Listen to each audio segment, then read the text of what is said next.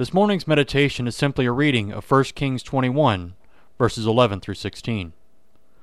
So the elders and nobles who lived in Naboth's city did as Jezebel directed in the letters she had written to them.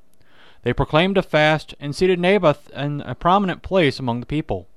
Then two scoundrels came and sat opposite him and brought charges against Naboth before the people, saying, "Naboth has cursed both God and the king." So they took him outside the city and stoned him to death. Then they sent word to Jezebel, "Naboth has been stoned and is dead." As soon as Jezebel heard that Naboth had been stoned to death, she said to Ahab, "Get up and take possession of the vineyard of Naboth the Jezreelite, that he refused to sell to you. He is no longer alive, but dead." When Ahab heard that Naboth was dead, he got up, went down to take possession of Naboth's vineyard.